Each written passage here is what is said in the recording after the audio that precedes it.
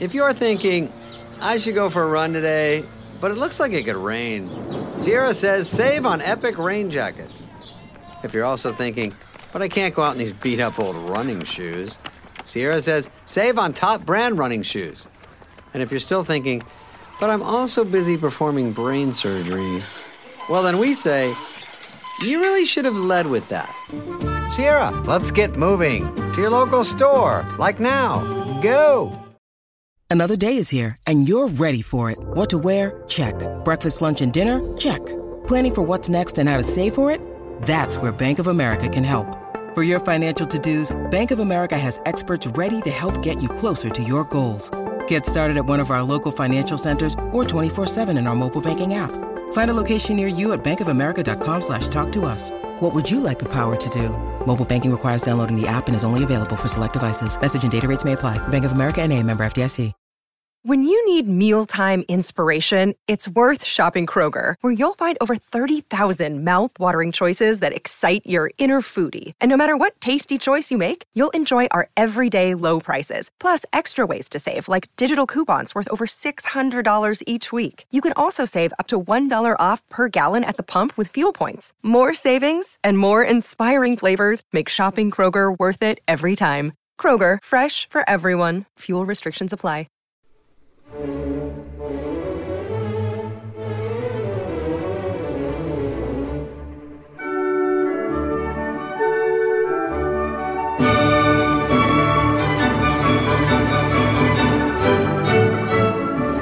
Hello and welcome to the Music to My Ears podcast, brought to you by BBC Music Magazine, the world's best-selling classical music monthly. I'm Freya Parr, the magazine's digital editor and staff writer, and this week I'm speaking to the broadcaster and producer Georgia Mann, whose dulcet tones you might recognise from Radio 3's Essential Classics. She recently started as presenter of Essential Classics, having previously hosted the station's breakfast programme alongside Petrok Trelawney. She's been at the BBC since 2008, when she started off as a producer working on various arts programmes such as Radio 4's Front Row. As a former English literature graduate, Georgia remains passionate about poetry and literature and still works as a producer on Radio 3's Words and Music. We spoke via Zoom following her first week on Essential Classics.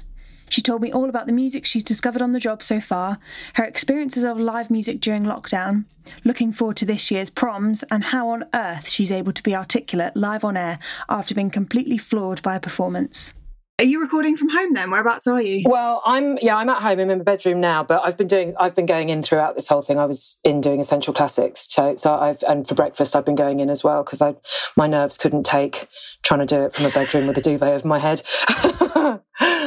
Yes. How has the first week of Essential Classics been then? How has the first week been? Do you know what? It's been really fun, actually. I mean, there's always a pressure when you do something like this, but at the same time, I feel like I know our lovely morning audience on Radio 3 pretty well because I've been doing breakfast for some time now, and it's amazing the playlister thing that we do with this playlister feature, and I just cannot get over just the volume of responses. You put out something, it's like whoosh, there's all these people, but also just you truly do learn a new piece of music, at least one new piece each day. I mean, someone today told me that Duke Ellington had scored a 1959 film.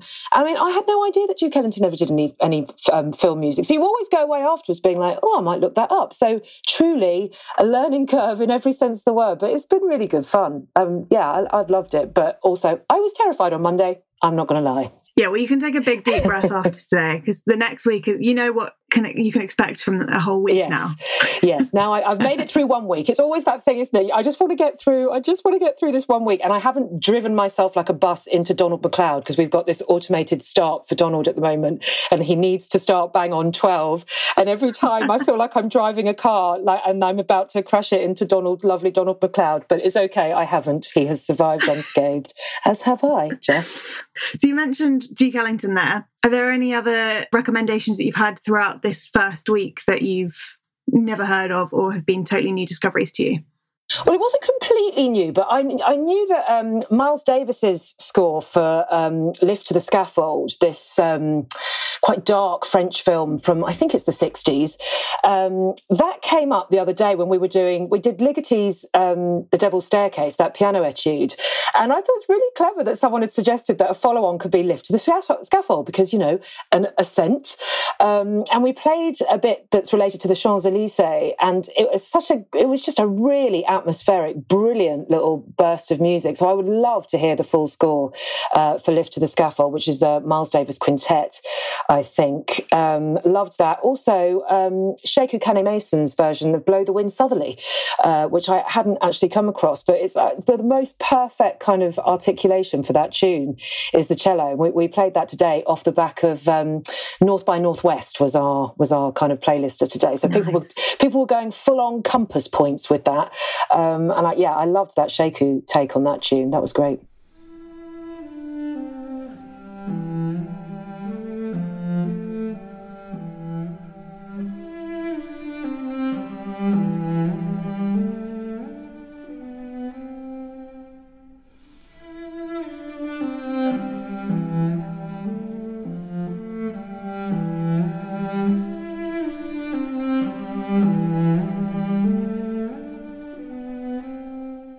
Fab. And obviously you've been working on Breakfast throughout the last year of lockdown and however long that keeps going on for.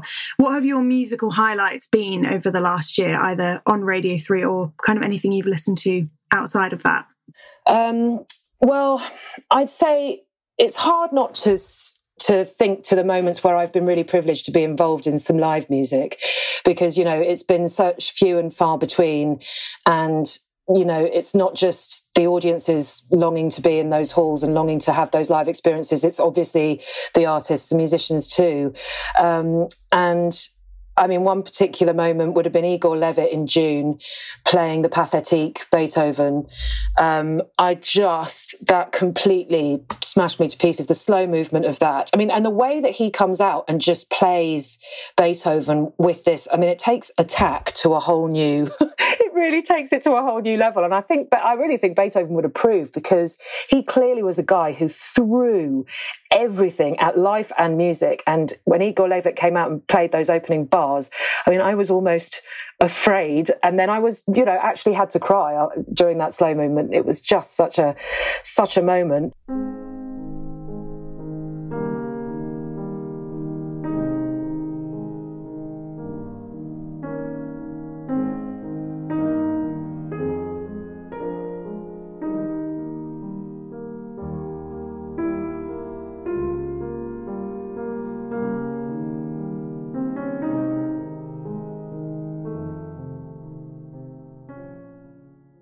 But also, I was with the BBC Concert Orchestra on International Women's Day the other day, and they were playing a piece by Peggy Granville Hicks, who I had not really come across much of her music, and they played this amazing Pacifica, Sinfonia Pacifica, and they were just so happy, to see an orchestra just let out. They'd had such a disaster the day before because some water mains thing had meant that they couldn't rehearse half the material, and their poor conductor had been in quarantine for weeks. But they were able to just let rip with this kind of really had a kind of Caribbean feel to it. I'd never heard it before. She completed the piece in Jamaica, Sinfonia Pacifica, I think is what it's called, and it was a revelation of a piece, but also just an orchestra enjoying themselves so much you could feel the joy at playing. So, those moments have been special, I'd say.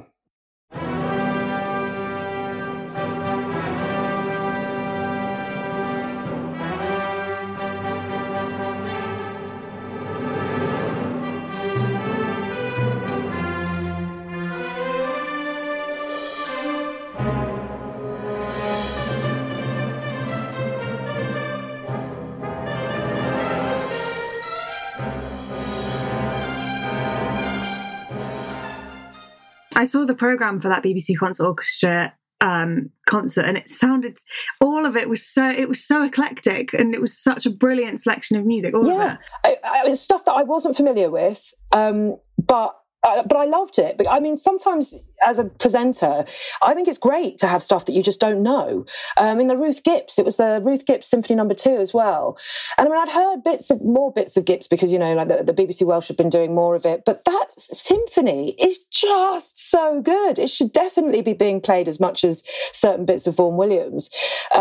So, yeah, I love sometimes stepping into something and being unfamiliar, and it genuinely is you discovering it alongside most other people. It's great. It's her anniversary, isn't it, this year? Yes, that's right. That's why she's around a lot. Yeah. Finally, I know I listened to the National Orchestra of Wales album that they did of her music, and I was like, I agree, it was so Vaughan Williamsy. Yeah, the whole thing. But some of it, like, I'd say, I mean, you know, I think he taught her, actually, he did, because like Vaughan Williams taught her and Peggy. You've got these two very different 20th century musical voices there, who both kind of came out of his oeuvre, if you like. But actually, I just think that Gibbs Symphony stands up on its own alongside a lot of things that he wrote. So, yeah, I'm really pleased she's having her moment.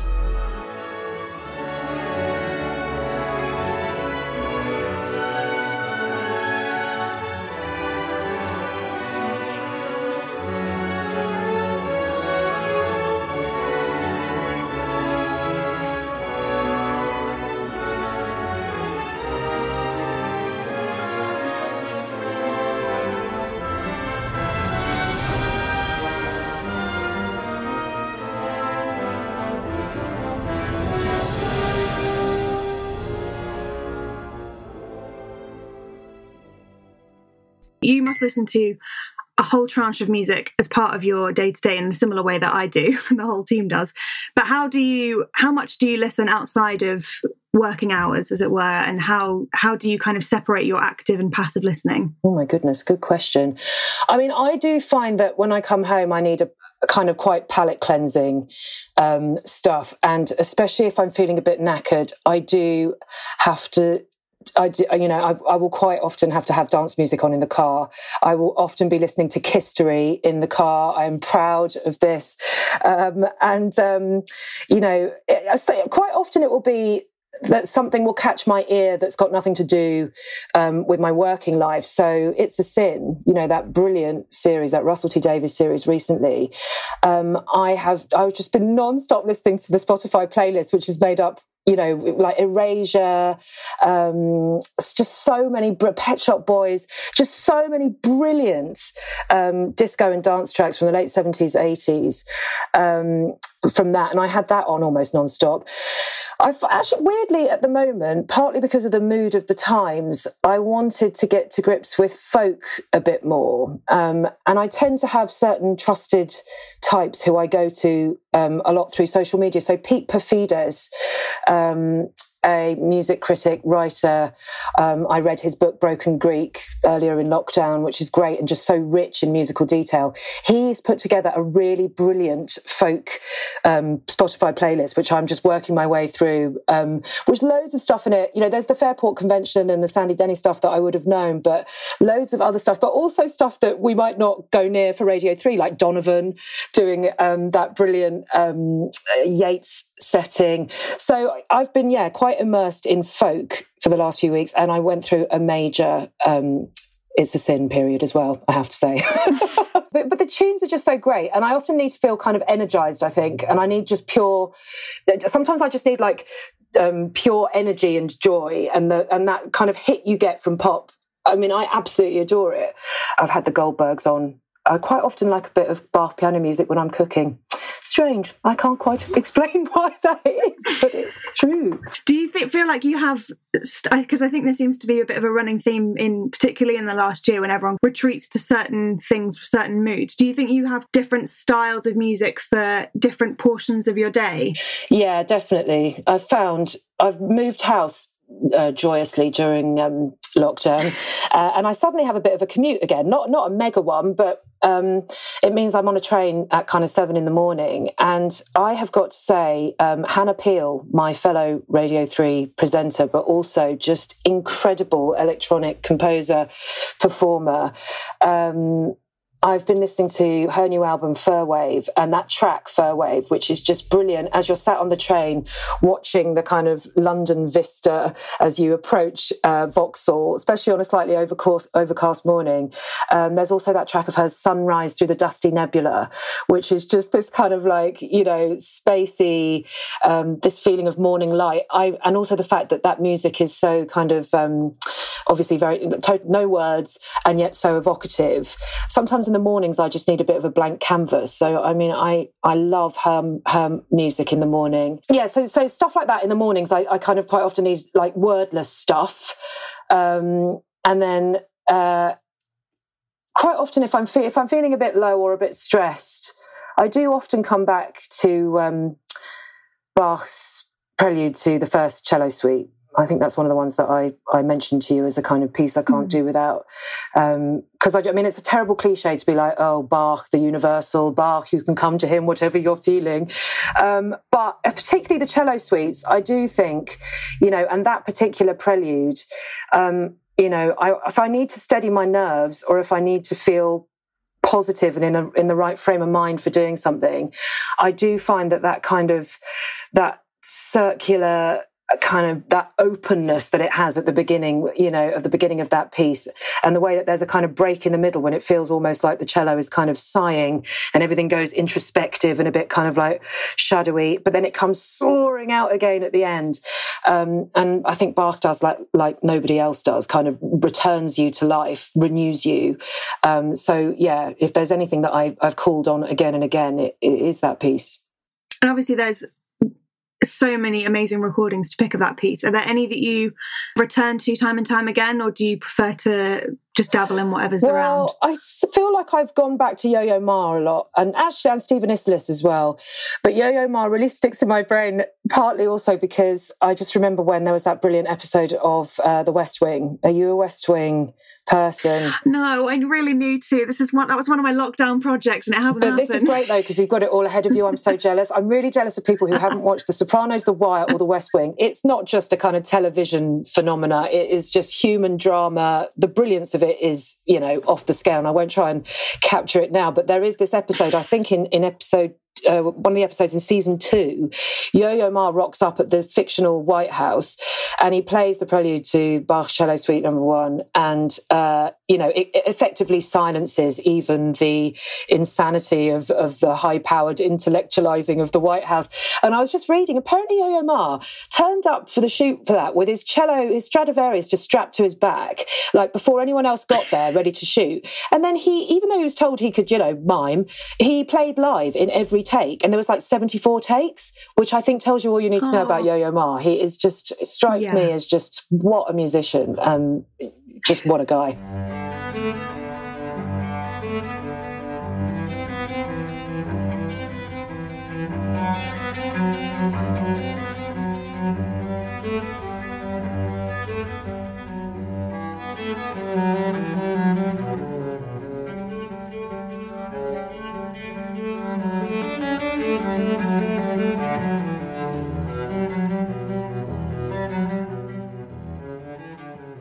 What do you think? Obviously, you kind of mentioned that it's almost a cliche to turn to the Bach cello suites, but what do you think is it about those pieces that captures audiences' imaginations, from the non-musicians to the experts and everyone in between?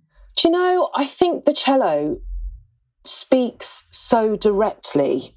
It's got this melancholy air about it. So when it's joyful, it feels almost surprising, because I always expect the register of the cello to be sad, and everyone has these sad associations with it. So when it does do joy, it's a kind of real effervescent joy. But I think it's that, you know, Bach packs such emotion into those things. It's like he's trying to force, you know, everything in there. And I think it's the pure intensity of it. The fact that it's a solo instrument, yet somehow sounds like it's got multi-voices coming out of it. I mean, you know, just the pure sounds that he's levering out of that instrument. I think it's the directness of the hit that you get from them. It's just like like an arrow straight to the heart, in a good way. Do you remember when you first came across those pieces, or his music in general? Was it kind of early in your musical education, or was it later on? The Bach cello suites would have been probably quite a way into my 20s. I'm probably in my mid-20s, but I know that I remember listening to it again and again and again on my iPod when we still had iPods. And I remember thinking, I want this at my wedding one day. And I did. I had the Prelude to the Cello Suite played by a lovely cellist who is married to one of our Radio 3 producers, keeping it in the family. And I just remember we had it played whilst we were signing the registers. You know that boring bit in the wedding when you have to go off and sign the register and everyone's kind of restless? Well, that was when Amy played that. And I just remember looking up, and it was in a chapel in Cambridge, and the light was coming through these wonderful stained glass windows and kind of bathing her in this ethereal light while she played this music. And everyone was just transfixed. And I don't remember much of my own wedding, but I remember that. Lovely. So let's go back to your kind of first interactions with music. How did you first dig into that world? Did you come at it through a performing lens? Did you play, or were you just an appreciator? Well, I guess my formative musical experiences I'd have to put down to my dad, who can't play a note of music but has absolute dedication and utter adoration for it, particularly Renaissance choral music, although he's come to that kind of later in life. And when I was a kid, so early 80s, he would go through musical obsessions, and he still does this, but he was obsessed with the Barber of Seville, and he had what I think must have been a highlights cassette tape in the car, and he had, I think it was a Philips recording, because I remember it being grey with like a red logo on it. And he had it on all the time. And I just remember Largo al Factotum, you know, the big Figaro aria, playing all the time. And I became absolutely obsessed with it. And I used to have a cassette player at home, which I would record myself on and pretend I had a radio show. Usefully, I now do have one. But I also used to try and sing along, which, you know, makes sense, because if you're, I don't know, I would have been 5 at the time, you can kind of go, tra-la-la-la-la-la-la-la-la-la, Figaro, Figaro. There was a lot of like, Figaro out of tune. And I didn't know what language it was or what the hell this Figaro guy was. But it's actually great music for a child because it totally communicates itself. You know, this whole idea that he's basically coming in and announcing himself. And also that it's this stratospheric showcase for a baritone to do their thing. And it's so show-offy, but it's just brilliant for a kid, because I actually thought I could sing it and I knew what he was saying. I did not. But that was definitely my earliest musical memory.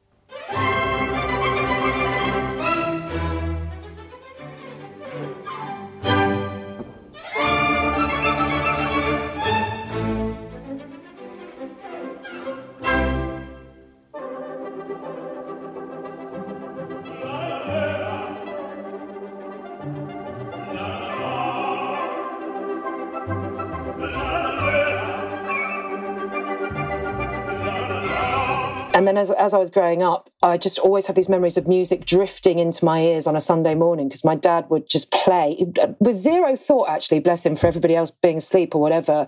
I remember him playing Allegri's Miserere on Sunday mornings, even though he is not remotely religious.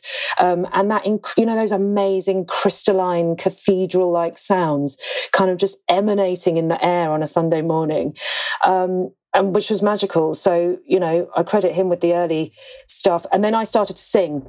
And I was a singer. I suppose I still do, but mainly in the bath or at karaoke bars when they reopen now. But I did audition for the Guildhall. It was a terrible audition, and quite rightly, they did not allow me in, and I don't blame them. But I did do a fair amount of singing in my younger years. And, you know, I was a bit of a Gilbert and Sullivan fiend for a while. I can't believe now that I was actually able to sing Mabel in The Pirates of Penzance. I mean, some people write in and say that I sound like I smoke 50 a day, which I don't, by the way, but there was a time when I could hit top C's in G and S's. So, I was singing at school, singing as I got older, singing a little bit when I got to university at Cambridge. The singing thing was influential in my kind of musical forming of musical strands in my life. What role does opera and choral music have in your listening nowadays? Does it kind of appear as much as it did initially? Vocal music is always a massive thing to me, partly as well because it's about words, and I've got a huge love of poetry and all things literary. I mean, that's what my degree was in, but it's also, you know, my big love doing Words and Music on Radio 3. I've been making that programme for a long time and I absolutely love it. So, you know, the bringing together of words with music will always be a huge thing to me. But when I was singing, I listened to a lot of Cecilia Bartoli because I really wanted to have a bash at doing some of that incredibly ornamental Baroque stuff. But oh my God, I never even got close. And equally, actually, for a while, I was listening to quite a lot of Eileen Manahan Thomas because I had a good old bash at singing Nulla in Mondo Pax Sincera. Sang that at a wedding. And, obviously when you are singing, you just become fascinated by certain voices and how it works. And I have never lost that fascination. I still absolutely marvel at how certain people do certain things, especially when you're seeing them do it live as well.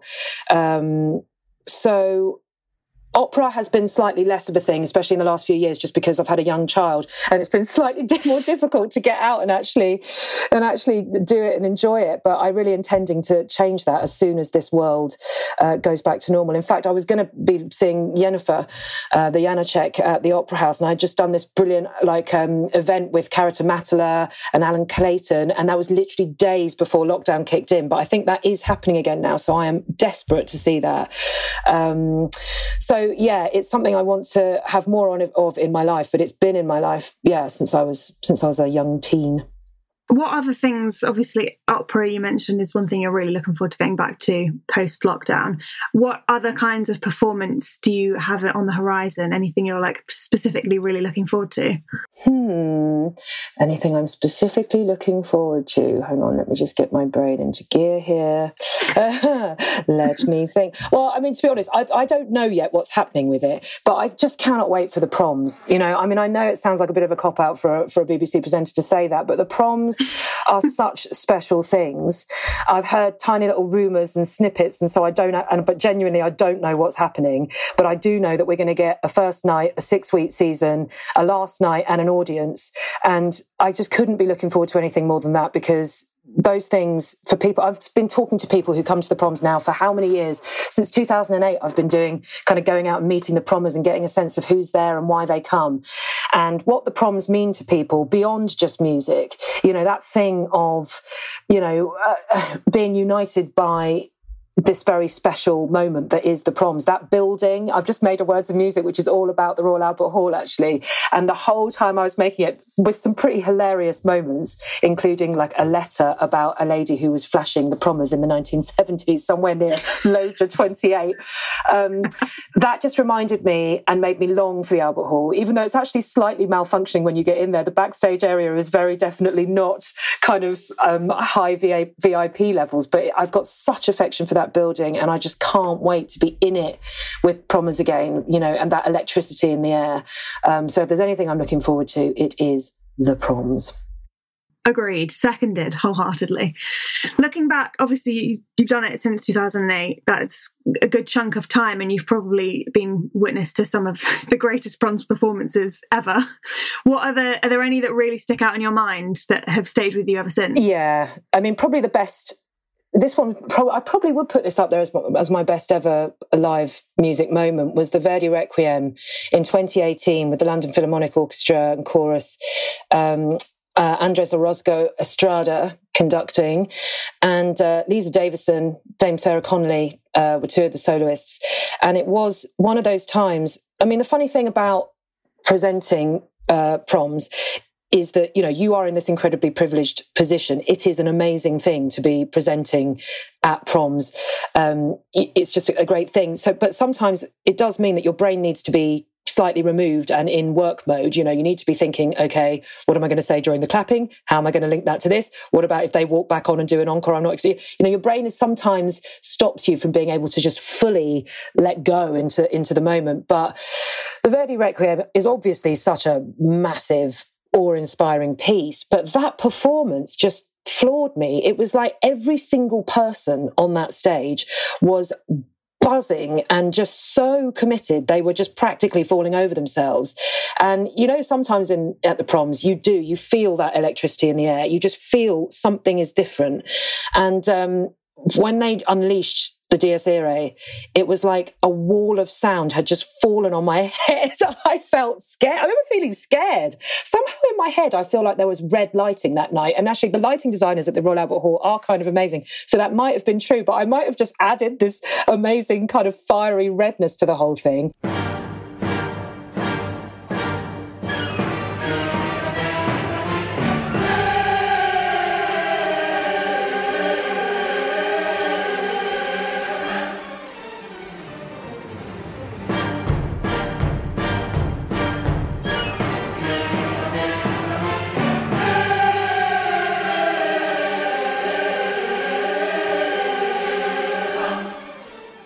I just remember, some people often say they've got issues with the Albert Hall's acoustic and that sometimes there can be like a loss of definition. But I remember thinking, my God, this is the perfect crucible for this kind of fiery music because it's massive, but also Orozco Estrada somehow managed to get these moments of incredible detail. I remember just being able to hear a piccolo and a bassoon, like they kind of sliced through the sound. But then Lisa Davison opened her mouth and, oh my God, I mean, what a voice. I could not believe it. In that Libera May bit and also the duets with Sarah Connolly, because Lisa Davison's got that ability to kind of she sounded almost bell-like, the clarity of it, but then she could kind of warm it up with this voluptuousness. And I just remember feeling just enveloped by the sound of that thing, totally taken away with it. I mean, if they'd opened the microphone, I do not have a clue what would have come out halfway through that performance, because it was just such a moment. With all the, when all the hairs on the back of your neck go up, you just know something's going on. So that, and also I can't help but always think incredibly fondly of Barenboim's West Eastern Divan Orchestra Beethoven cycle, the Beethoven Symphony cycle during the 2012, what became the 2012 Olympics summer. And I was producing the proms, and Tom Service was presenting them. And he, it was just such a combination. And I remember I got to hang out with the orchestra a bit afterwards, and the whole thing just felt like a kind of rock and roll, such a moment in time. And it's so many millions of miles away from where we are now, sadly. Everything's so full of hope, so full of excitement. The music was so youthful, energized. It was just really something else. So those concerts also stand out in my head. How do you, in a concert like Verdi's Requiem, when you're so in the moment, how do you then pull yourself out and try and say something articulate immediately after? Well, that's a really good question, and I'm not sure I always do. Oh, God. I mean, usually you have to pull yourself back from the brink, and I try always to start thinking, and my brain immediately starts going, words, seeking around you're just looking for those adjectives, trying to pull them out of the air. But I have learnt, I hope, a bit that actually sometimes in those situations, it is better to say less rather than more. And the more you start splurging, the more you kind of take away from the situation in a way. So I've tried to learn to not say over much, but I suspect that at times like that, just the tone of your voice, I mean, it's impossible really to come off the back of something like that and not sound like an overexcited 12-year-old, which maybe our listeners can confirm. But yeah, I just try and my brain is going, words, find some words, write them down. That's it. I usually write them down in large capitals on my script and hope that they'll come out all right. Really. Wise, very wise. So to bring us back to the current day, what have you been listening to? Obviously, you've had a very busy first week, but maybe before this week when your head was less scrambled, what have you been listening to and what's kept you sane? What's kept me sane? I'm not sure I have. I've been very sane. I listened to loads of Ella Fitzgerald actually around Christmas and New Year, just because, and they unearthed a new Berlin tape, those famous Berlin gigs that she did in, I think, the 60s. And I find Ella so comforting. She was my grandmother's favourite singer, but and there's also a brilliant documentary about her on BBC iPlayer at the moment, which I watch. So I kind of soaked myself in Ella. I've been listening to tons of Serge Gainsbourg lately, partly because I'm reading a book about him called Relax Baby, Be Cool, which I just love the title of. But I've had this kind of morbid fascination with Serge Gainsbourg for ages, just because I have a French connection in the family. My dad's dad was French, and there has just always been something about the uber Frenchness of his sound, the kind of darkness of it, the gitane-soaked, sexy, slight cockiness, I think it's fair to say. But also, I find that there's a kind of shadowy Frenchness about him that I just find absolutely fascinating. So I've been reading about him and discovering his early jazz albums. I mean, I'm not sure everybody realizes, but Serge was the ultimate kind of musical comedian. I mean, he was doing reggae, he was doing electro, funk, rock, the whole shebang. But I've been really listening to Gainsbourg No. 4, which is one of his jazz albums, which has this brilliant Goemon on it, the opening track, which is about seaweed, which, doesn't sound that appealing, but it has these incredible kind of underwater sounding strings, this kind of smoky, crepuscular feel to it. And there's also a song on there called Black Trombone, or Black Trombone, as he says. I'm sort of feasting on all this Serge stuff in this book, including the fact that he owned a Rolls Royce, which he didn't actually learn how to drive and just used as an ashtray. I mean, anyone that does anything like that is fine by me. Total baller. Absolute baller. He was the OG. And he was having Pernod for breakfast. I mean, give me more, Serge. Always give me more. He's renowned for his extremely colourful life and all the relationships and things like that, which you've been reading about in that book. Do you really like to know and understand the figure at the centre of the music you listen to? I do, actually, especially because I spend my life writing little links about pieces of music and the people that wrote them. And it gives you such a... I mean, for example, Saint-Saëns, I had no idea that guy had such an incredibly tragic backstory. A child who died, he then leaves his wife, she blames him. I mean, it does end up giving you a different way of listening, I think. And I know that there's plenty of people out there who would say that you always have to divorce the art from the artist and all that stuff.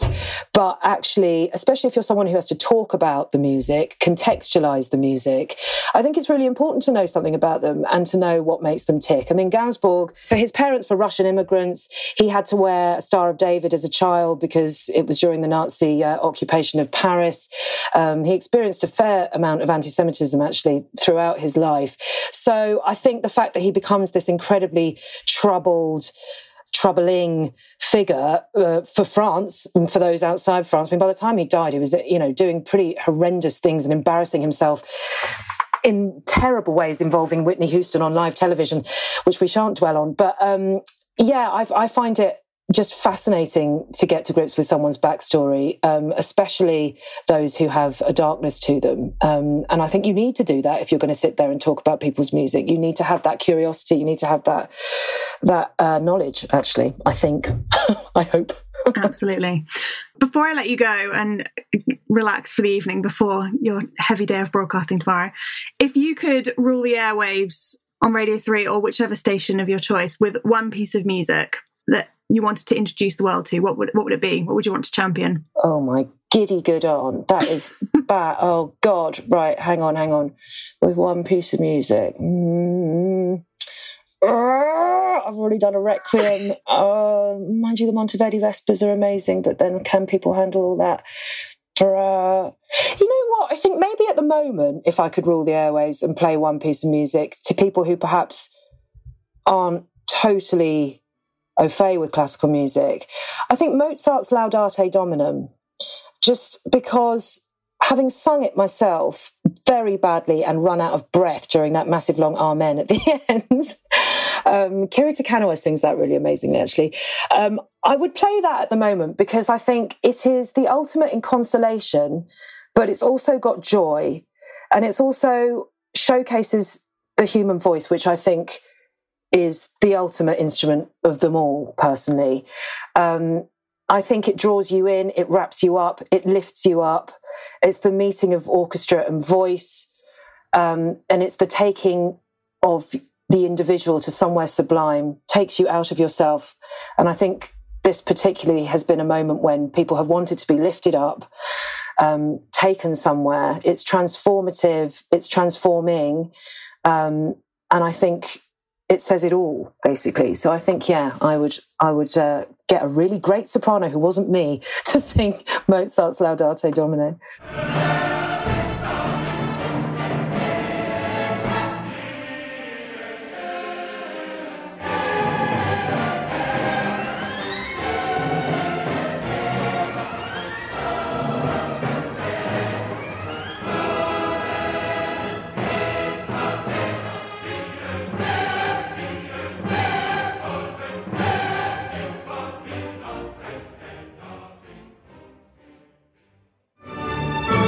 Was Georgia Mann talking to me from her home in London.